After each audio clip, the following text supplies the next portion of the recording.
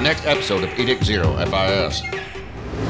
He is among the last quantum client entities in Edict 0.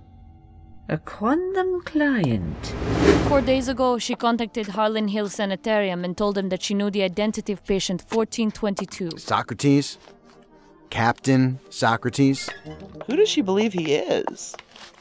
Her brother, Leonard Hill. What do we know about him? He was a ghost. Were you close to your brother? No one was. He was a disconnected person. His resettlement is not going well.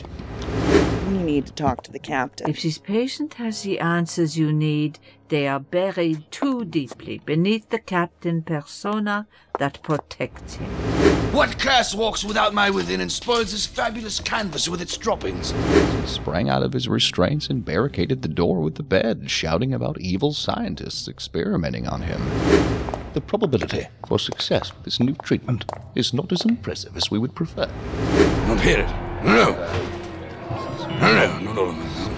He proclaimed himself to be the great Oliver Dooley. The author, Oliver Dooley? The death of a scribe. True death is the loss of information. You are everyone and no one.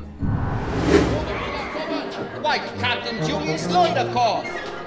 You'll never get to see him. No, stop that! It's pan time.